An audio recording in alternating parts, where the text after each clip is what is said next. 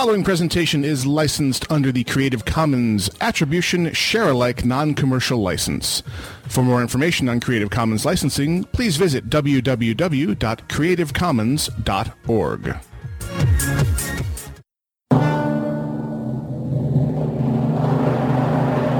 I don't like this place. Alive! It's alive!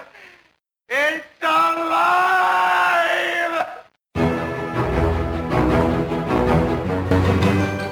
Do not panic, ladies and gentlemen. The casuals are here, and we are taking control of the airways. This is Casually Hardcore, live on alphageekradio.com.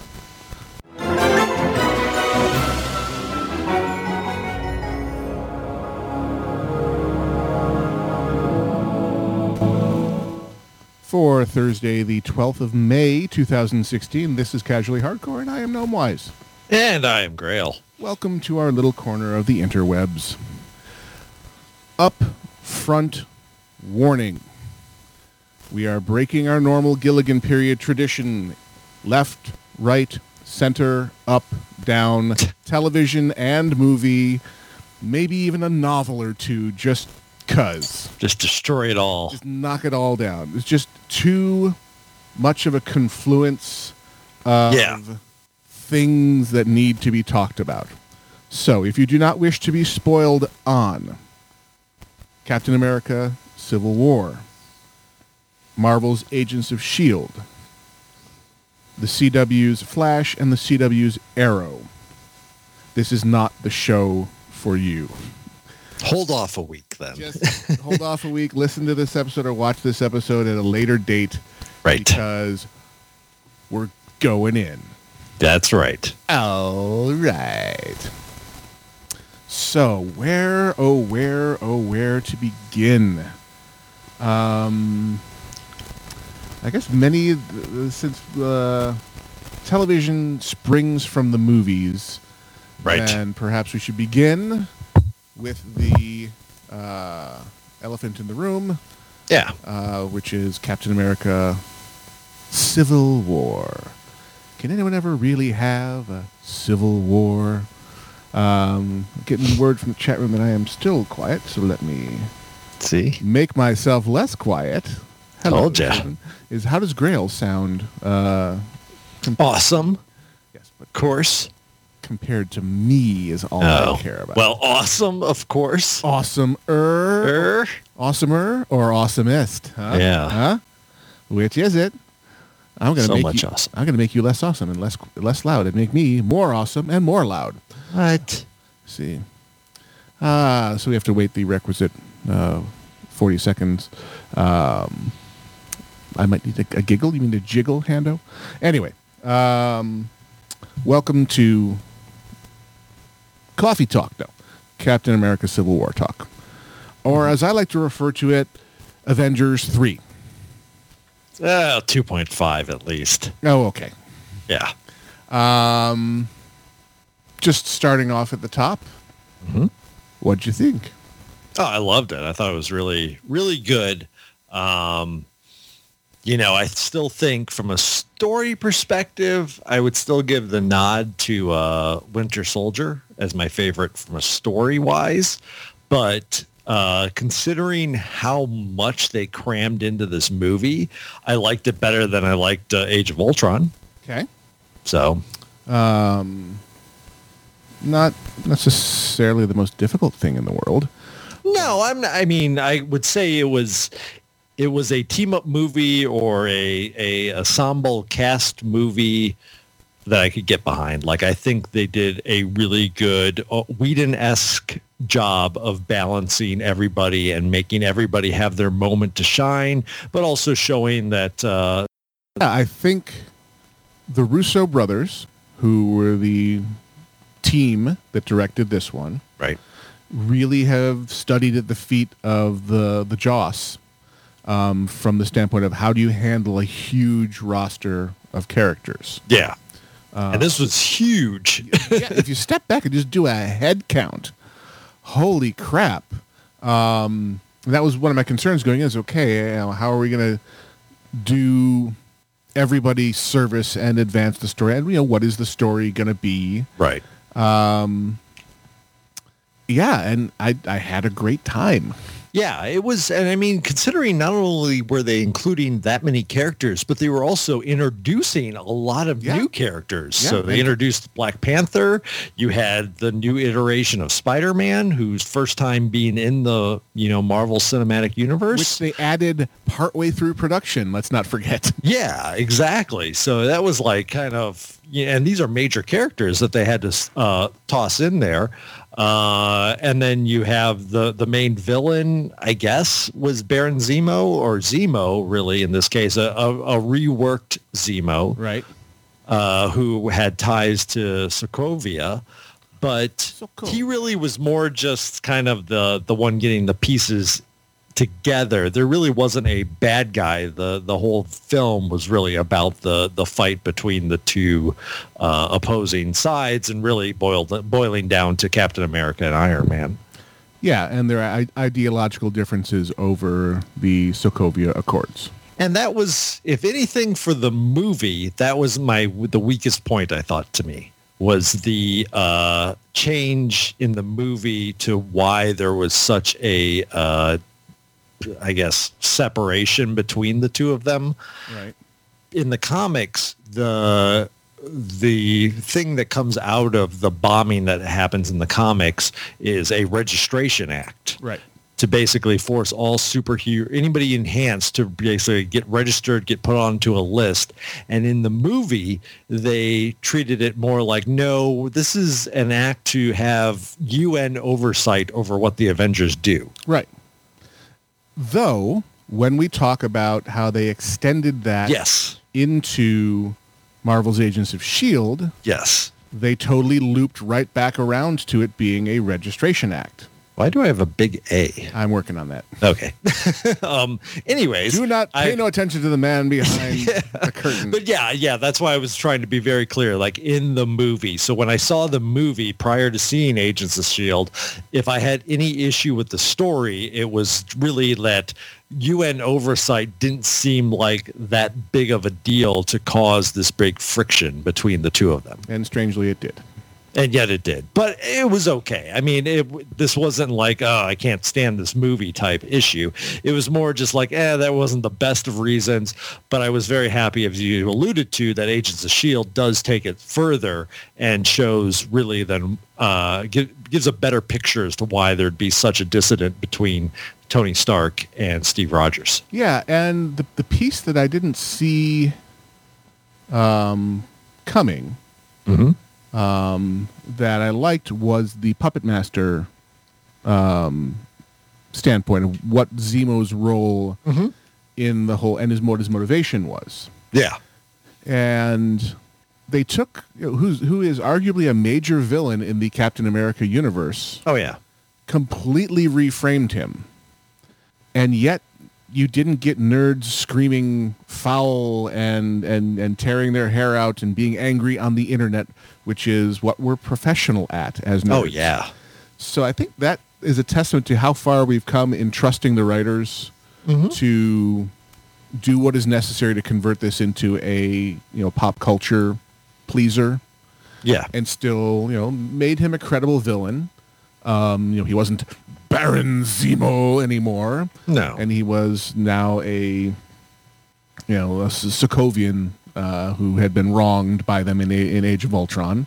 Right. And just chose a very circuitous and devious route to exacting his revenge upon them, which was to cause the information to come to light that makes them fight.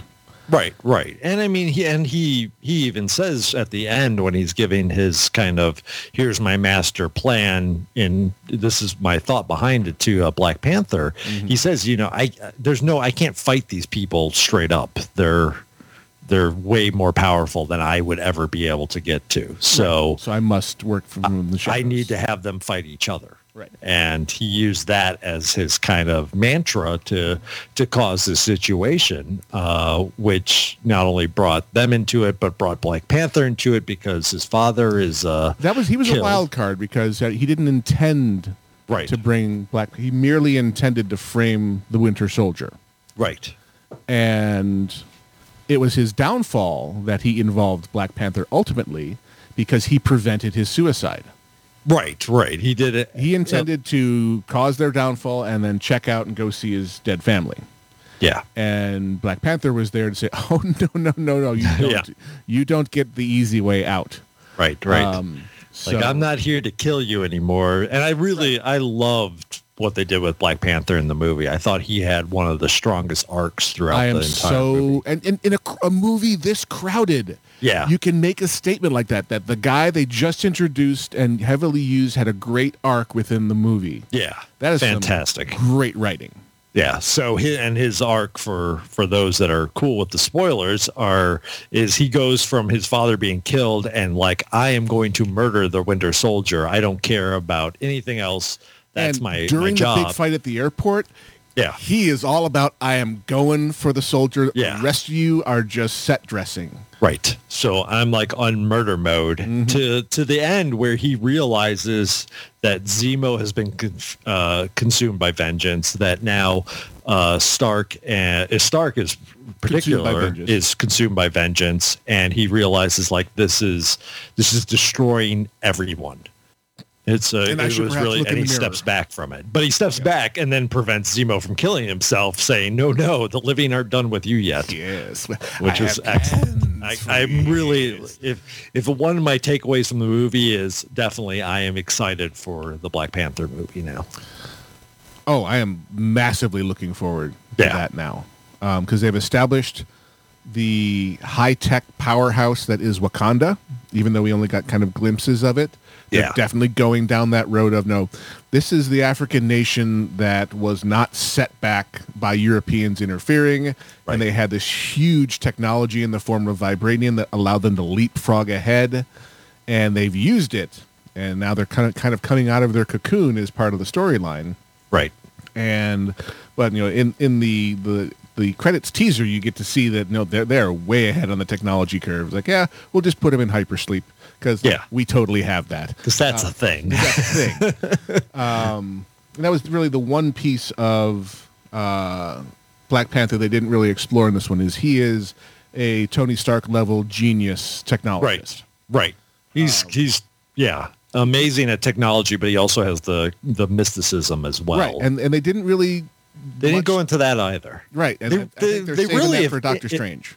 If anything, they really held back in general, I think, on him. I mean, he was bouncing around. He had the armor that was obviously tough, and he was scratching things, but he didn't have any of his throwing weapons. Nope. Like he was pretty tame, and he was melee. He was tanky. Right. And the stuff I've read is that they wanted to introduce him, but they didn't want to take any thunder away from his actual movie. Right. So they got plenty to explore. Yeah, and so that was the same reason why you only see like very few shots of Wakanda. Yep.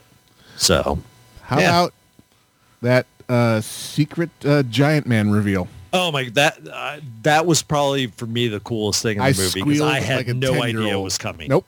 They had kept that out of the news. I remained spoiler free on that, and I made a gleeful noise.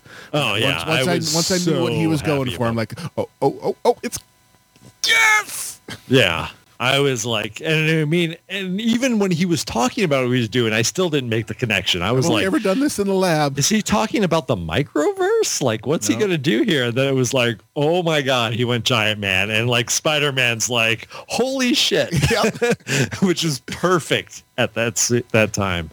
Like, oh my God. So Paul Rudd reprised his role wonderfully in this movie. The little bit they gave him to do, he nailed.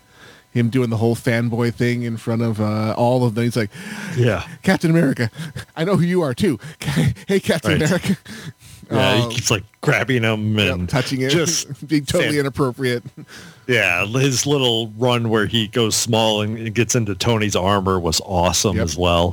Where him saying, like, who's talking? He's like, this is your conscience. We haven't talked for a while. I mean, fantastic. It was completely. Yes, Leona, that you can totally picture me squealing because I did, and I'm proud to say that I I was 10 years old again and loving it. Yeah, that was, I mean, honestly, the big fight that happens on the airport tarmac was really well done in that it had a ton of action. Well, it had two waves, too, that were awesome. Yeah, but really funny, too. Lots of great lines during that. Well, speaking of that, let's talk about Spider-Man, shall we?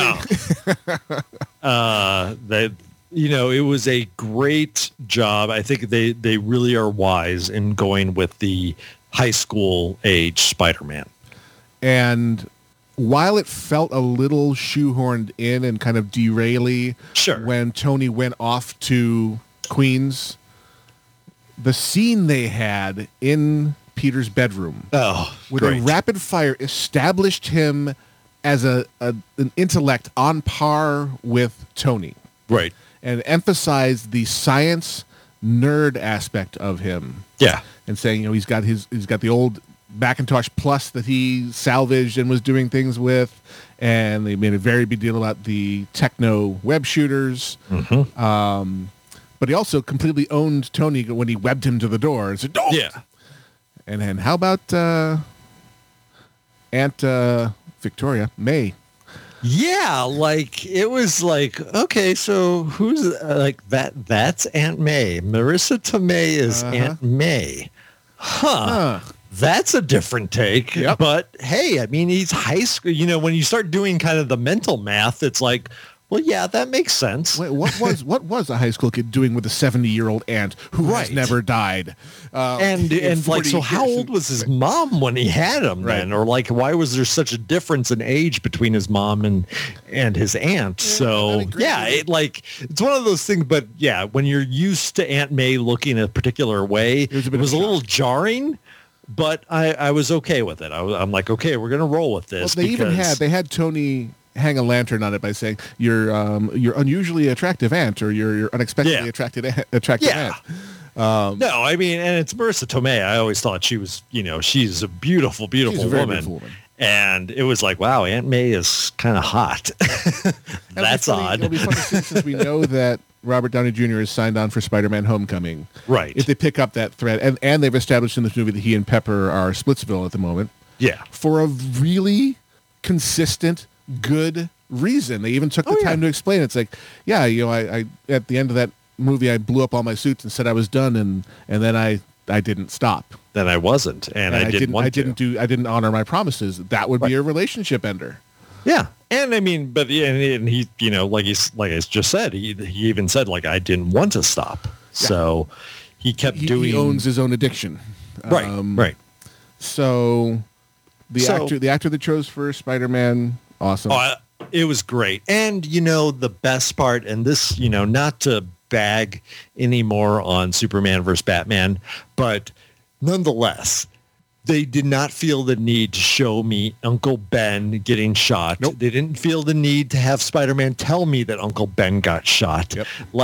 He said, it's a long story how I got my powers. I've only had them for 6 months. And I've learned that, I have a responsibility. Mm-hmm. And that was it. It was so nice to feel the movie studio and the director and the writers all said, you know who Spider-Man is. Yes. We don't need to spend too much time on his backstory. We're just going to set the stage so you understand where in his timeline we're at. Yep. And then we're going. Thank you so damned much. A la Batman vs. Superman, where I have to watch Bruce Wayne's parents get murdered yet again. So, anyways. To remind us that her first name was Martha. All those freaking flashbacks, that's all that was about. So I know. The safe word is Martha. Right, exactly. Again, so let's not go down that wiki hole there.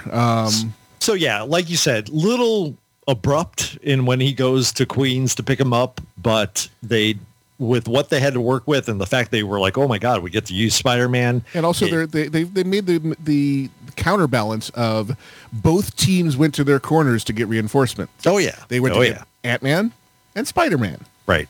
Hey, it's the whole insect team. Excuse me, arachnid and insect team. Yeah. No, it was good. It worked well. His banter when he was in the Spider-Man costume was spot on. And he was nervous, fanboy-y kid, and basically complimenting people while he was beating the snot out of them. It was great. Yeah. Like, you have a metal arm? That's so cool. So cool. I mean, just classic. And yet, at the same time, he really quickly, they established, like, and this kid is really powerful. Yeah. I mean, Cap dropped the jetway on him. And basically said, it looks like you can hold that, so I'm just going to walk away now. You're a good kid. And they had their moment of Queens. Brooklyn. Right. Brooklyn. Yeah. Hey. So, they found time in this movie to sow the seeds of Scarlet Witch and Vision's relationship. Yeah. Really well. I mean, it was natural. Vision, who was not in the movie that much, was great. And they've established he's got a frickin' Infinity Gem as part of his physical makeup. Right.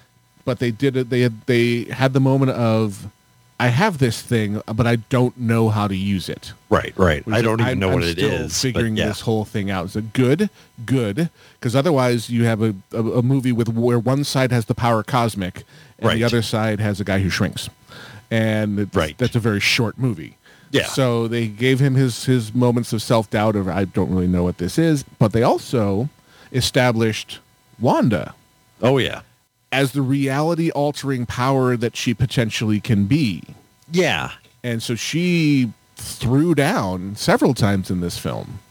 Yeah, if anything about the fight scenes, especially the major fight scene on the tarmac, is that Vision and Wanda were pretty restrained. Yes. Because Wanda had shown when she decided, like, it's time for me to leave with Hawkeye, I'm going to put Vision halfway to China, basically. I think he was at the planet's core at that point. Yeah. He went really far down.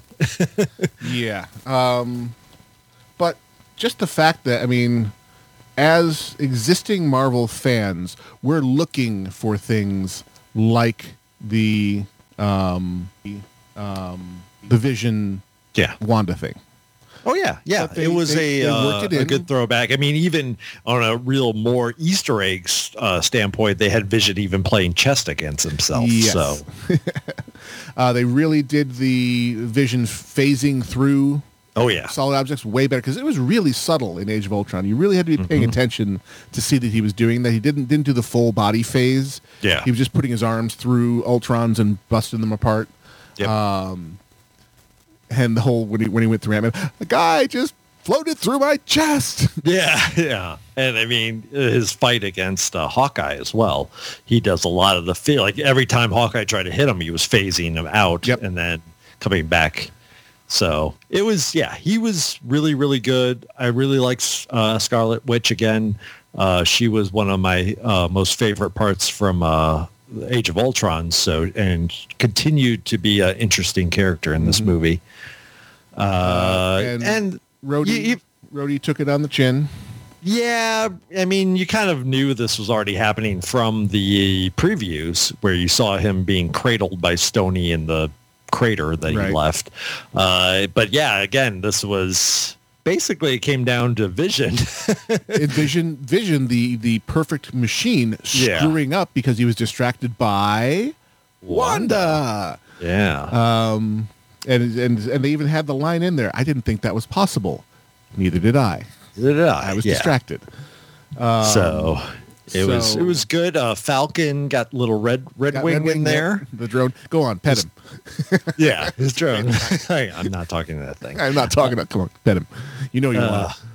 So that was cool. Falcon put on a good showing. Winter Soldier again was pretty badass. Yeah, and they dipped into his backstory more. Yeah, what had he been used for, and he didn't miraculously get cured.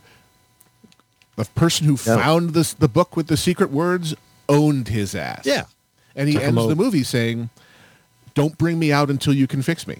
Right. Like, I can't trust my mind. I don't want to be a weapon anymore. Yeah. No, but very effective fighter. Again, more the dirty type fighting, which was good. It fit in well. Like Rhodey, War Machine, but now they have a chance to kind of bring him along into his next iteration of his suit. Mm-hmm. So, he's going to be in a self-supporting suit. They've laid the the what is it, Stain Tech armor.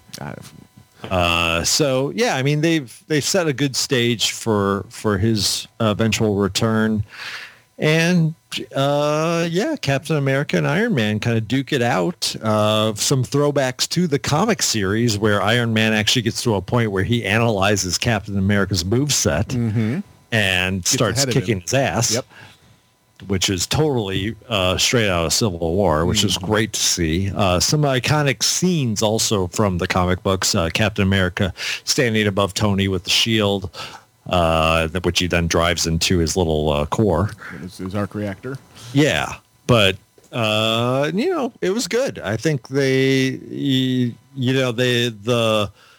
kind of catalyst at the end of the movie of, oh, by the way, here's who killed your parents, Tony, was well placed, and really then gave meaning to this kind of like, oh, okay, yeah, Tony's now trying to kill Winter Soldier, and is probably okay if he has to kill Cap to make it happen. Yep. And which was good. You'd think after having been mind controlled and based on that mind control causing all the problems that was the entire Age of Ultron movie, he'd be a little more receptive to the argument of he was not in control of himself. Someone else could. Nope. All that went right the hell out the window. He's like, you are going to die and I'm going to kill you. Well, I mean, I think he sums it up with, he killed my mom. Like that kind of, that overrides the logic portion, I think, at that point. Right. But that's human nature, I understand. Right. But it is completely hypocritical. It's like, yeah, you killed. Oh, it is. I mean, and I think nation's worth of people. And I think at the end, with Captain America saying, hey, I made a mistake. I knew about this. I really thought I was trying to spare your feelings, but in the end, I realized I was just sparing myself a difficult conversation. But we're there if you need us. And his reaction seemed to indicate that he's like, okay, that works for me. So you have to lay the groundwork for Infinity War that is now not going to be called Infinity War. Yeah. But nonetheless, I think it gives them a chance to kind of reconcile, or at least the initial, olive branch has been extended. They did take some of the bits from the comic, The Raft, the superhero prison. Yeah, that was awesome to see the Raft. They rendered it beautifully, and it was, as Leonaved in the chat says, seeing Wanda in there with the collar on was a heart-gouging moment. I loved when Tony's walking by Ant-Man. Yeah. He says, Hank Pym always said, don't trust a Stark. He's like, and who are you? Yeah, and who are you again? And he does a Star-Lord. He goes, oh, come on, man. Yeah. I'm Ant-Man. Yep. And they brought Thunderbolt, same actor back, William Hurt. Yep. Continuity even from the redheaded stepchild of the Marvel Cinematic Universe, the Incredible Hulk. I know. They indicate, nope, this is a through line. It's all one big happy series. Yep. And perhaps we'll see Red Hulk someday. Maybe. Because it's in his stars. It's in his destiny. Yeah, it's it was possible. I mean, what more could we have asked for from this movie? No, I feel like it over-delivered. It was a large expanse of just nerdy goodness. And I thought my nerding out was done over this property. And then I tuned into this week's episode of Agents of S.H.I.E.L.D. Yeah.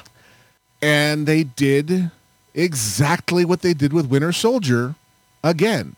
The events of Civil War happened the day before this episode. Right. And we tune in as they are, and they integrated it beautifully into the ongoing narrative. Right. Because they were already in conflict between the S.H.I.E.L.D. kind of coming back in from the cold and integrating into S.H.I.E.L.D.'s replacement, the ATCU, headed by Talbot, who is our Thunderbolt stand-in in Agents of S.H.I.E.L.D. And he basically shows up, hey, we're here to inventory all your enhanced humans. because the Sokovia Accords say everyone needs to go on a list. And they refer back to the season 1 MacGuffin, which was the index that S.H.I.E.L.D. kept on enhanced humans. And Coulson saying, yeah, we've been down that road, and it doesn't end well. It always falls into the wrong hands. It always gets used for nefarious purposes. So no, we're not going to make a list of our people, and that's part of the conflict of the episode. Yeah, I was so happy to see them bring that piece of these Accords up, and the fact that they set this framework to create a national registry, or even a global registry. Off guard. I wasn't expecting it because there weren't the same devastating effects of Winter Soldier, where S.H.I.E.L.D. is exposed to Ben Hydra the whole freaking time. This was more subtle effect, but it had a definite effect on the story, and I was really had a nerd scream moment of, it really is, because you read a lot of articles bemoaning that they don't integrate the Marvel television universe in with the Marvel Cinematic Universe more, and there's these clickbaity article titles of the fight going on between the television fiefdom and the movie fiefdom that means you'll never see Inhumans. Oh, look, they canceled the Inhumans movie. Must be a war. No. Complete bullshit. They had a total plan, and it had the great continuation. I really felt like, I'm seeing the next episode in Captain America Civil War now. Yeah. Exactly. No, I think it tied in so well. And not only that, but now I'm really excited to see if they incorporate that into the Netflix properties as well. Yeah, that one seems to be, that one Feige has come out and spoken directly to. Mm-hmm. They have a much greater degree of control over the timing in the television series. Sure. Because they know exactly when a particular episode is going to air. Right. And they can plan ahead. And that's part of the reason why season 1 sucked so hard, is they were largely playing a waiting game till they could play their trump card in season 2 after Winter Soldier. Right. But with the Netflix, it's harder because it gets released all at once, an entire season. And just like he was bemoaning the timing of it. We can't time it as precisely and make it as satisfying a tie-in, and not have it just be referring to people just for the sake of referring to them.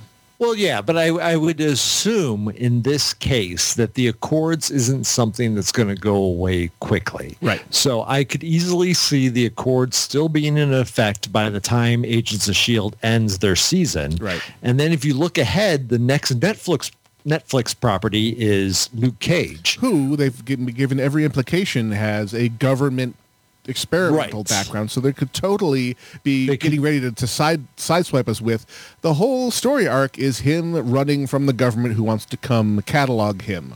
Exactly, or at least have that incorporated as one of the pop points, because God knows there's usually like 10 things going on in a Netflix show, but still, Yes. It's something. It's interesting, and I think they can do a lot with it if they keep it as an ongoing kind of threat to anybody that has enhanced powers. And then, nerd squee, Marvel fanboy of just the tie-in with Captain America aside, Lash.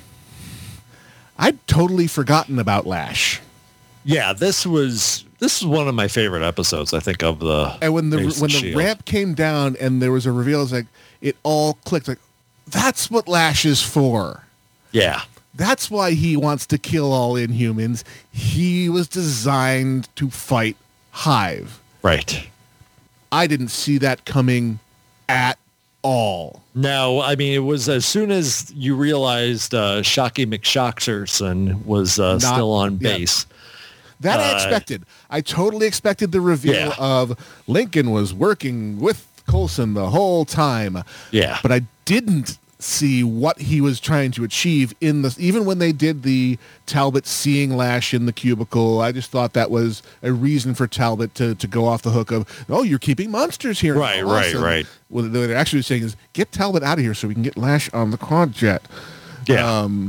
No, and it was great. And was like, okay, they sent Lash, but I figured it was just like, well, we're desperate.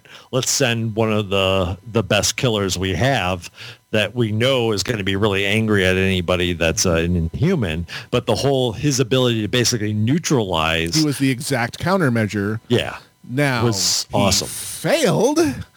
And he wasn't a countermeasure to like Molten Chain, apparently. Right. Well, it was also a matter of they got in just a little too late. They had made their little army of primitives that stalled the fight long enough. So it was just a matter of if only we had gotten there just a little sooner, this would have been the perfect countermeasure. But it was just, Agents of S.H.I.E.L.D., I'm so glad I stuck with you. Yeah, well done. And they basically have given now Skye an arc to get back to the team. Lincoln, moderately less annoying. She's been pretty good this whole not Skye, season. Lincoln is still pretty annoying. Yeah, it's a little better this time. But yeah, the big piece also of the girl that's really fast. Yo-Yo, her giving the necklace now to Mac, which has been the one thing that you knew. The one that's going to die? Well, you knew the necklace is floating in space, and now you know that the Hive has possession of a warhead that he can use to detonate his Inhuman bomb above as long as he gets it high enough, he'd be able to detonate it and then infect a good chunk of the Earth. Of basically slave army. Right. So now we know, why would they be in space? Well, most likely to stop the warhead from detonating. Right. So we see where they're headed. But it delivered on all kinds of levels. Oh, yeah. Bringing it together. Other Marvel news, not really surprising. Agent Carter did not get renewed for a third season. No. So, and that was yet another thing they crammed into that movie was the death of Peggy Carter. Yeah. And freeing Cap up to pursue who turns out to be Peggy Carter's niece. Yeah. Who knew? Agent 13 that whole time. So Falcon and Winter Soldier giving him the little That was such an awesome comedic beat of yeah. No, there were some good funny beats in the movie, and that was a particularly memorable one. Awesome, Marvel. Keep it up. Keep delivering. We know you're listening, and you will get my money many times over for this one. Shifting focus. And do you read the online comic Control-Alt-Delete at all? I have. There's one recently where they have a close-up of a guy with blood running out of his mouth. And he's saying, save Martha. And then they cut back to a full shot, and it's a guy in a Marvel T-shirt stabbing a spear through a guy in a DC shirt. And it's a Marvel Captain America Civil War. She's saying, hush, you stab. Yeah. Yep. One of these things is not like the other. But DC Television Universe, higher percentage hit rate than their movies of late. Yeah, I mean, starting with Arrow, Arrow's kind of got back on point these last couple of episodes. Well, we had brotherly love don't count for shit when mind control is involved. Yeah. So we had Diggle screwing up entirely, resulting in the death of a teammate. The next episode, trying to make it right, and straight up murdering his brother. Pretty much. Because he threatened his family. Right. He pushed all the right buttons. Yeah, it was a pretty brutal couple episodes for Diggle. But he also immediately lied to his wife about it. Yep. So he feels guilt. He doesn't feel justified. That's going to be haunting the character for a while. Yeah. We get to see a greater reveal of Dark and his cohorts' plan. Genesis. It's like Star Trek 2. Turns out, not actually that far off the mark. Not really. They and all the little bits and pieces. It's Star Trek 2 and the Truman Show. Yeah, exactly. So the whole, what were they doing in the bay? What theology?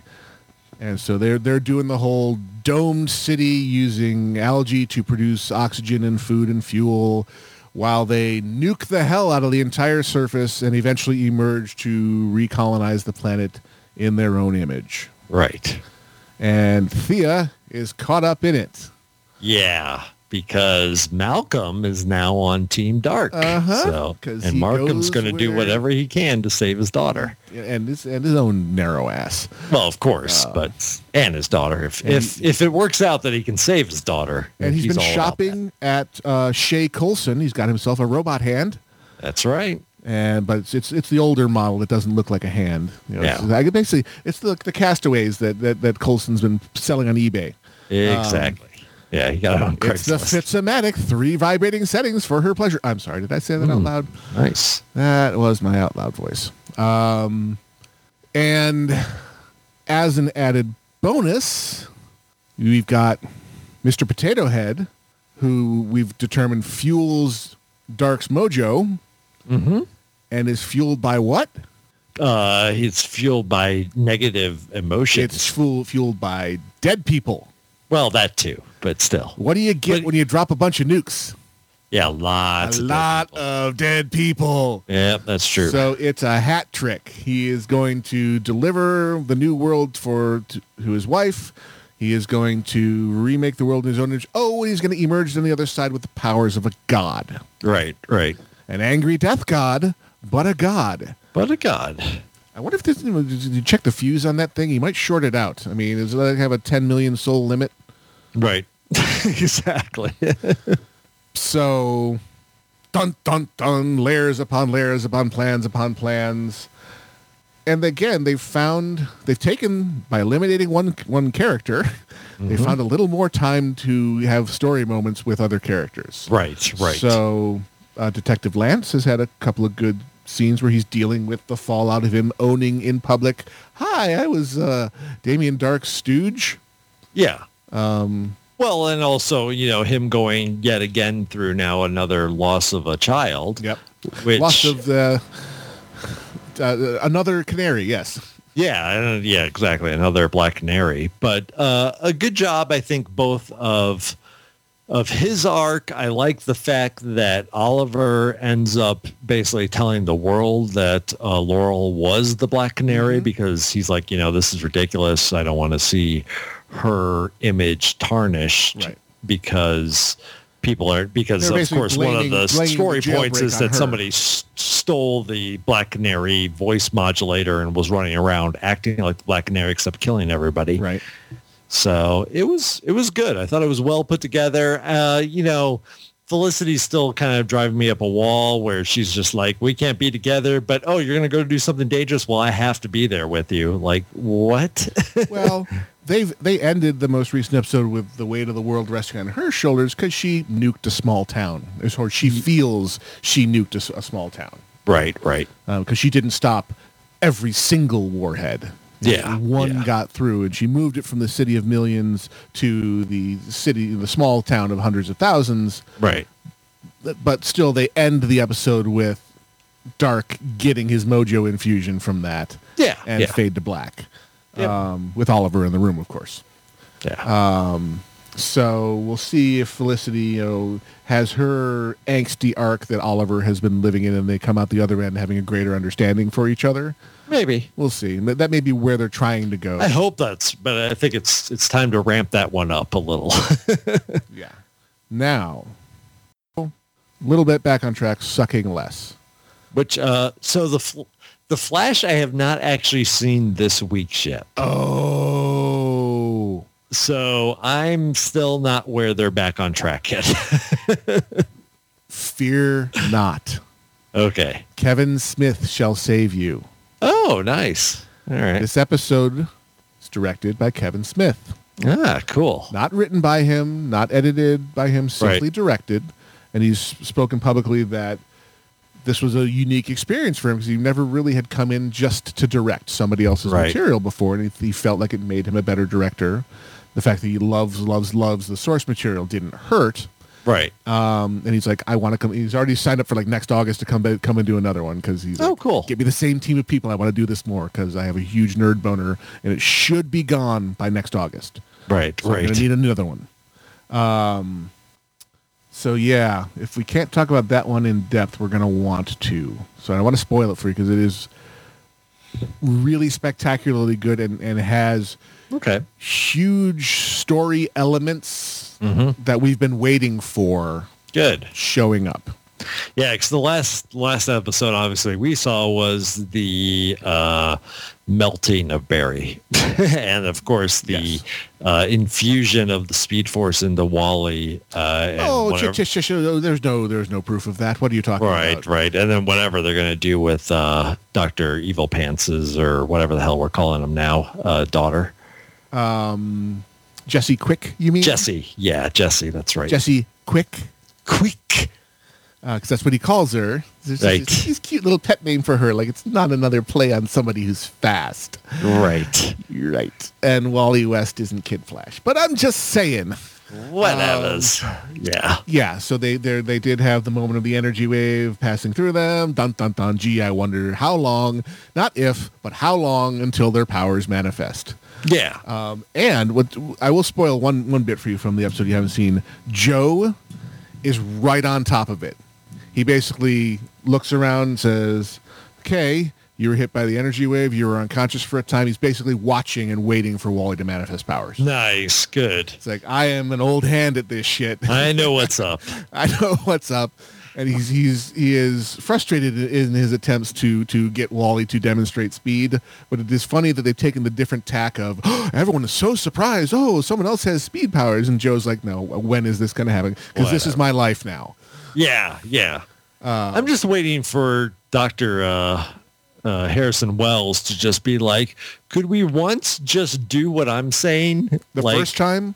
Like, well, just once. Let's go with my idea first. Yeah, but they eventually did go with his idea, and effectively he disintegrated Barry. Well, yeah, but obviously that doesn't last too long. Yeah, it didn't stick. You know, it was a little spit and a rag and rubs right off. So give me some Formula 409. So, you know. Yeah, I don't want to talk anymore about the episode because I want you to go in cold, but do it tonight for the love of God. Yeah, definitely. I got to watch that one. It is redeeming on all kinds of levels, and you really, it brings into sharp relief. Now, he was given good material to work with, but the sharp increase in quality when someone who respects and loves the source and deeply knows the source material, when they get in charge, the kinds of performances he gets out of the actors is vastly different. Big, yeah. Well, and we were talking before the show, the fact that now Supergirl is going to be moving over to the CW. That was announced today. They are moving production to Vancouver, and CBS, who always has been a 50-50 partner with Warner Brothers on the CW, is instead of canceling it, giving it a go on the CW.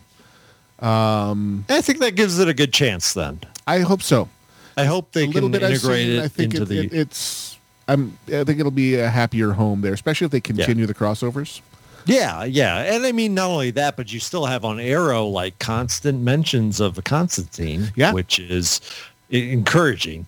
I mean, they're heavily into mystical territory, but they refer to that tattoo that John Constantine gave you.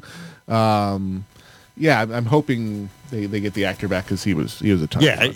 Either as a reoccurring role on Arrow or for his own show again. Yeah, I think the own show is a long shot. It's tough to see that, but I mean, hopefully you can come back either on Arrow, on Flash, on Legends of Tomorrow.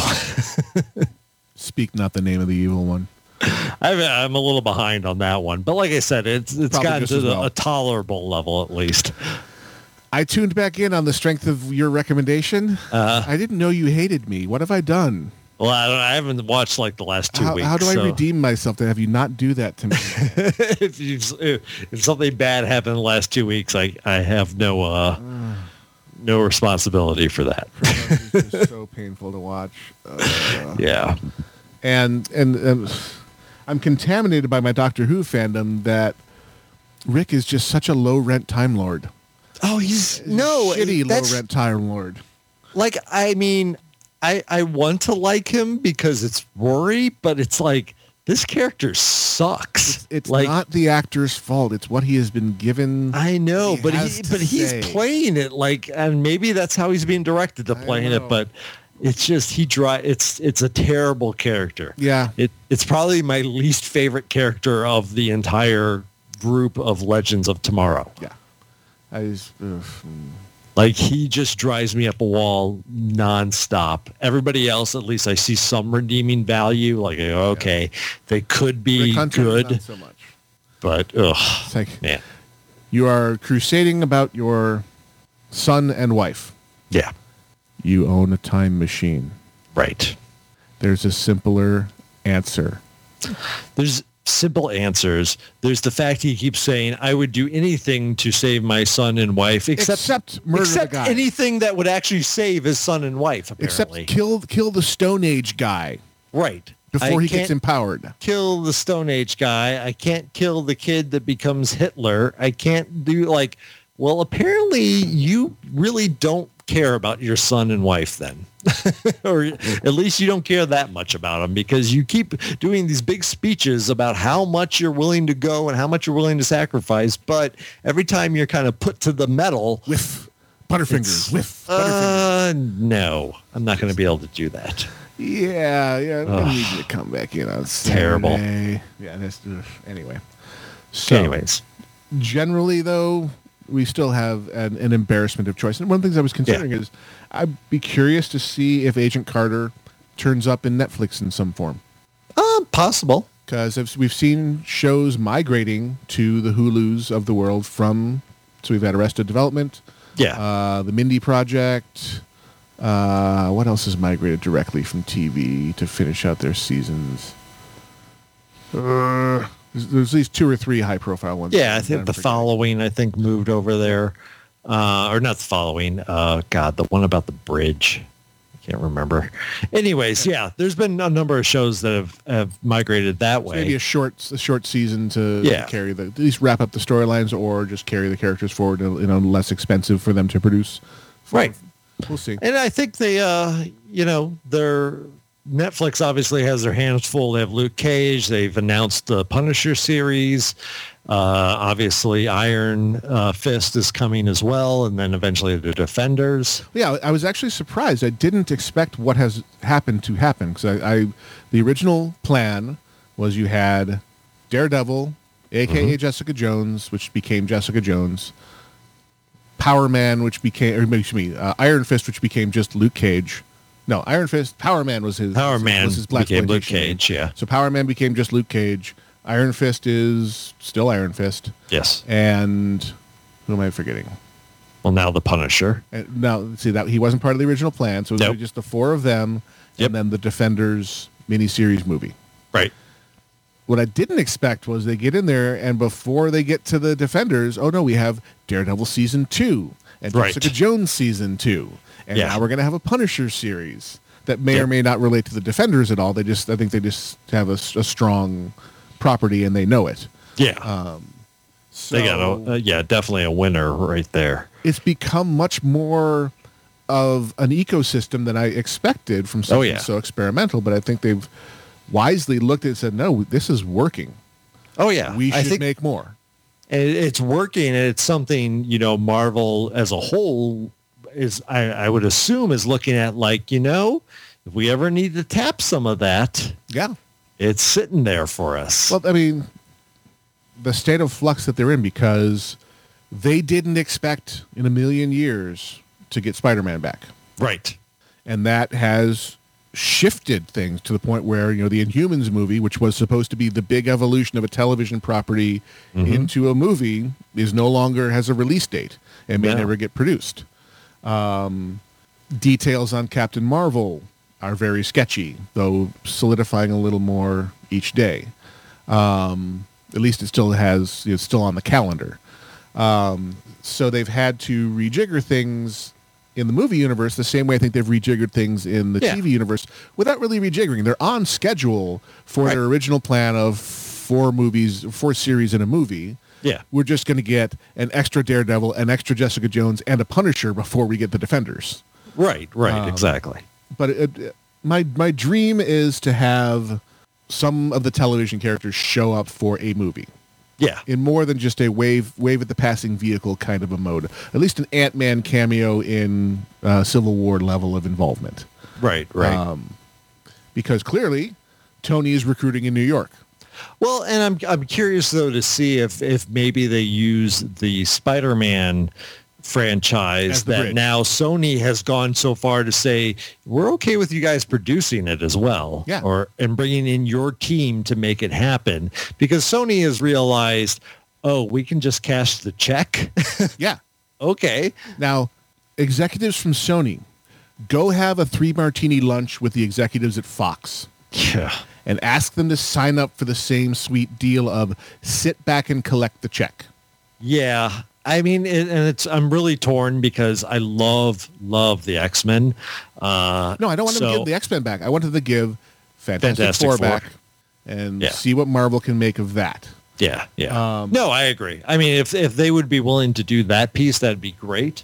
But nonetheless, if Spider-Man becomes a property that Marvel can use, I mean, Spider-Man, Kingpin is normally associated with Daredevil, but he's also a pretty major villain in the Spider-Man universe. Yep, well, because he's right there in New York.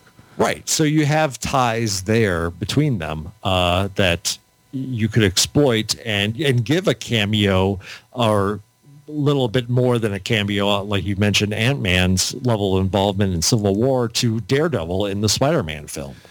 Even more so. And this would be the triumvirate of awesome, which I will be amazed if it ever happens, because it would involve Disney, Marvel, Sony, and Fox. Right. Because we would need to get Deadpool and Spider-Man together into a movie, because there are some awesome comic book runs involving the two of them teaming up. I don't think that, especially with Spider-Man being like, a sophomore or whatever he is, like, I don't think he can handle Deadpool right now. Right. And I don't think they want to put the R-rated character in with the tween-friendly Peter Parker they're trotting out. But part of me still wants to see some of those comic book stories brought into a Deadpool level of treatment at some point. Yeah. I mean, the banter and the stuff that they could do with that would be great. It's just right now you'd be like, whoa. Yep. Spider-Man would just be left in a little, corner weeping probably after running. He would be scarred Deadpool. And damaged. But, yeah. I mean, the degree to which they succeeded with Deadpool is I had to remind my wife that Fox did Deadpool. Right. She just naturally assumed that, that's how did the Marvel people get their hands on X-Men characters? Like, no, this was Fox. Fox, who has the license to all the X-Men stuff. She's like, really? This is what happens when you slip under their radar and do it on a cheap budget and show them how it's done. Yep. And I've been bathing myself in all of the behind-the-scenes reels that came with Deadpool, and you see exactly why it turned out the way that it did, and the very different directions they originally intended to take it. Which would have been good, but I like the choices they ultimately stuck with. Yeah. But the uppity, scrappy team, I had not realized they put that movie together start to finish in less than 1 year. Yeah. But they spent, 5 years putting the script together. Script, yes, but still. Yeah. Principal photography and the post-production that was necessary for a CG character like Colossus, who was full CG, tons of mocap, all the facial animations on the mask. That was a freaking miracle. It's a lot, but obviously the technology for that type of stuff has come quite a long way as well. Right. To where it's not as big of a deal. Yeah. I think it was a little company, Weta Digital, that did the facial animations. They know a thing or two about mocap. Yeah. Supreme Leader Snoke. Right. But, so, on that same universe topic, early reviews are starting to trickle in for X-Men Apocalypse. Uh-huh. And the resounding sentiment seems to be meh. Yeah. It's another X-Men film. Right. Which is kind of sad to hear because, Apocalypse is can be a great villain. Yeah, he's a tough one, though. I mean, I think he's an excellent comic book villain, one of the best ever. But to translate what he is and what he's about to the screen is obviously tough. Yeah, because you had some of the Age of Apocalypse. We have this entire universe-altering story arc in which you dive deep on Apocalypse and his policies and his reason for being and his powers. That's hard to put into a 2.5 hour movie. Right. But it's not, the reviews I'm seeing are not levels of warning, like we saw with Batman v Superman. No. I think this one's going to be, it's going to be good to strong. An X-Men first class level of reception, I think. So, yeah. Oh, hey, they didn't piss themselves. Good job. Right. But not quite the, hey, that was pretty damn awesome of Days of Future Past. Right. I'm curious to see, because they've already announced that the next installment will be in the 90s, so they're doing their decade hopping thing. Right. So they're doing 70s, this is going to be 80s, and the next one will be 90s. Can't wait to see the uniforms. No kidding, big hair. And they've also, surprising nobody, pretty much committed that the next Wolverine film, likely the final Wolverine film starring Hugh Jackman, will have an R rating. Right. Well, they're saying they're going to do Old Man Logan. Yeah. Which, from a comic book's perspective, is amazing, but you're also left going, well, there's a lot of characters in that comic that they won't have rights to. Right. Like the Hulk. Yeah, that's probably the biggest one. That's but slightly Red creepy, Skull is also incestuous, another big one that's part of that. They have to be heavily edited, but we've already seen that heavily edited, witness Baron Zemo's representation, can be handled deftly. Yeah, and I mean, and Old Man Logan, in a sense, is basically the comic Wanted in the Marvel universe, but it's still is a great story. It's dystopian future, so they can kind of jump ahead to precisely whenever the hell they feel like setting it. Right, they could do but you're also, I mean, his main kind of partner in the comic is Hawkeye. Yeah, that's a bit of a challenge. Yeah, so they're going to have to kind of rejigger that to make it a something that they only are using X-Men properties or Fantastic Four. They completely re-envisioned Negasonic Teenage Warhead into something completely different. Sure. And was one of the most entertaining parts of that movie. Yeah. Her interaction, you got me in a box here, was all just completely awesome. Oh, yeah. So it can be done. So I will. They will get my money. I will definitely see Age or just Apocalypse. Outside of Origins, I've been always very happy with everything that Wolverine has done. X-Men 3 and 3, yeah. But I mean, 3 is a ensemble movie. But I mean, I love the Wolverine. I thought that was great. So I think they have a good chance to put on a really excellent movie. Yeah. They just need to figure out how they're going to change the cast to match the properties they have access to. We'll see. There was a great clickbait article I came across, which was the 47 Marvel movies ranked from worst to best, and they really they unearthed ones that I had forgotten had ever been produced, like Man-Thing got produced at some point, and the various iterations of the Punisher, the Captain America and Fantastic Four that were never allowed to be released in the United States. Right. The various Blade iterations. There were a bunch that I either was not aware had ever been produced because they were never released here, or had forgotten that they were Marvel properties that had been developed. I'll try and find that link and put it in the show notes. It was a fun little tour down Amnesia Lane. Yeah. But yeah, it's a hell of a good time to be a comic book nerd. And there's that niggling voice in the back of my head that's been there for a good 5 years now saying, we have to have reached peak superhero by now. Right. And not if they keep delivering great stories like that, we won't. Yeah. Because, again, this was a good movie about great characters, some of whom happened to have superpowers. Story was first. Story was up front. It was the different friendships. Mm-hmm. Cap's friendship with Bucky, Cap's friendship with Tony, and the breaking point of ideals, saying, I got to go this way. I got to go this way. And I was having conversations with my wife about the payoffs in this movie that were so emotionally entangling because of the 13 movies that have gone before. Sure. And all the background you know about these people. It's the groundwork that DC did not do. Right. For BVS, that they were expecting the same kind of payoff and that you didn't invest. You don't get to sow until you reap.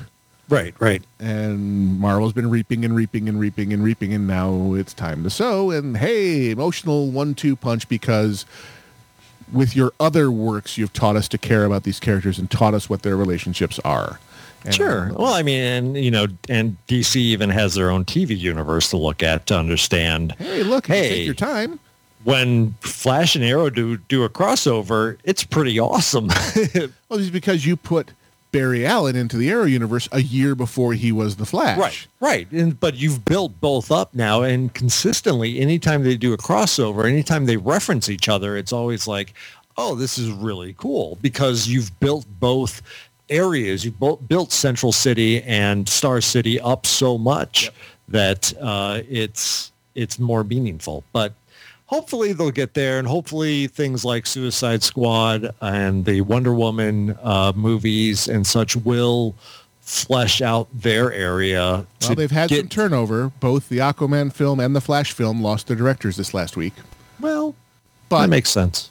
Ant-Man lost its director. Yeah. It can happen. And it can turn out okay. It can actually turn into a good thing. Yeah. I wish the Fantastic Four reboot had lost its director.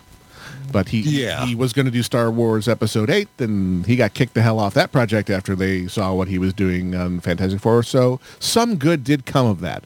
Right. We were saved from him. Yeah. We came so close. Dodge that bullet. Yep, good time to be a nerd. And yes. on that bombshell, it's time to end. And actually, on that reference, the Top Gear boys have a name for their new Amazon show. All right. The Grand Tour. Really? And that's all we know. Okay. So Mae Clarkson and the hamster should be greasing the tubes within the next year or so on the Grand Tour. All right. I just get me some Stig. Get me some short jokes about Hammond made by Clarkson and grinned at by May, and I will be a happy man. So I was behind on this season of Archer, but I am catching up rapidly. I'm using the power of my FX Now app. Yeah. I think I'm one behind the two-parter hostage situation one. Are you all the way through that yet? No, I haven't gotten to that. I'm up through. I just watched the Return of Barry episode. Okay. The next one, I think, it's a two-parter.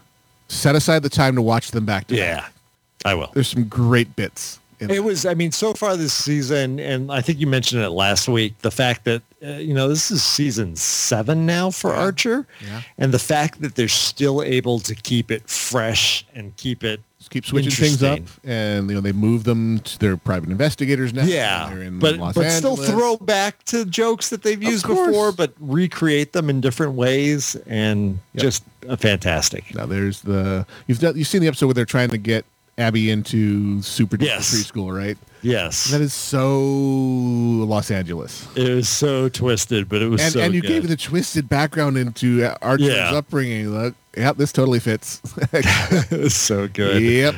Oh my God. Yeah. Great show. Awesome show. For that, I thank you for delivering unto me and hounding me until I watched it, because I completely didn't get it from any of its promotional materials. Yep. And then Mole Hunt was okay. Yeah. It was the second episode where they really got me. Right. Right. And I'm glad, Lucky Yates as Krieger is now, he's in the credits. He is, starring role, and they've given him a lot more to do, and I'm glad he's one of my favorite characters. Yeah. Why do you have this, room with our faces and hands? Well, just don't worry about that. And if I was a bleeping clone of bleeping Adolf Hitler, right? Do you think I would bleeping look like bleeping Adolf Hitler? Oh, hey. Love so it. funny. Algernon Krieger. Yep. All right, let's end it because right. we're just babbling at this time. And Sure. it's entertaining for us, but probably not so much for the friends at home. Thank you for joining us for this spoilerific episode of Casually Hardcore. Find us on the web. Come to alphageekmedia.com. Brand new, totally redesigned homepage, improved player experience. Point your mobile phone's browser at the same address. It'll automatically redirect to the mobile experience. All the live players, all the back episode players available at your fingertips. Looking at adding more channels to support more live streaming, all kinds of fun stuff. But for the moment, it is version 2.5, live and ready for your consumption. We're always looking to recruit new shows. Come to... God, I forgot my URL now. Damn it. If you come to the front page and click on Help, in there's a big link to click here to submit a show for consideration. We're always looking for video shows that want to simulcast radio and also be on every platform everywhere at all times with the press of one easy button. Send us your emails to theshow@alphageekradio.com. That is theshow@alphageekradio.com. On the tweeters, the show is on as Hardcore Casuals is the show. Alpha Geek Radio is the network. Alpha Geek Media is me. And Grail CH is him. That's GRAILCH for Casually Hardcore. And you can find us on the Reddit. Our subreddit is alphageekradio.reddit.com or reddit.com/r/alphageekradio. And I have been Gnomewise. And I've been Grail. And we are out of here.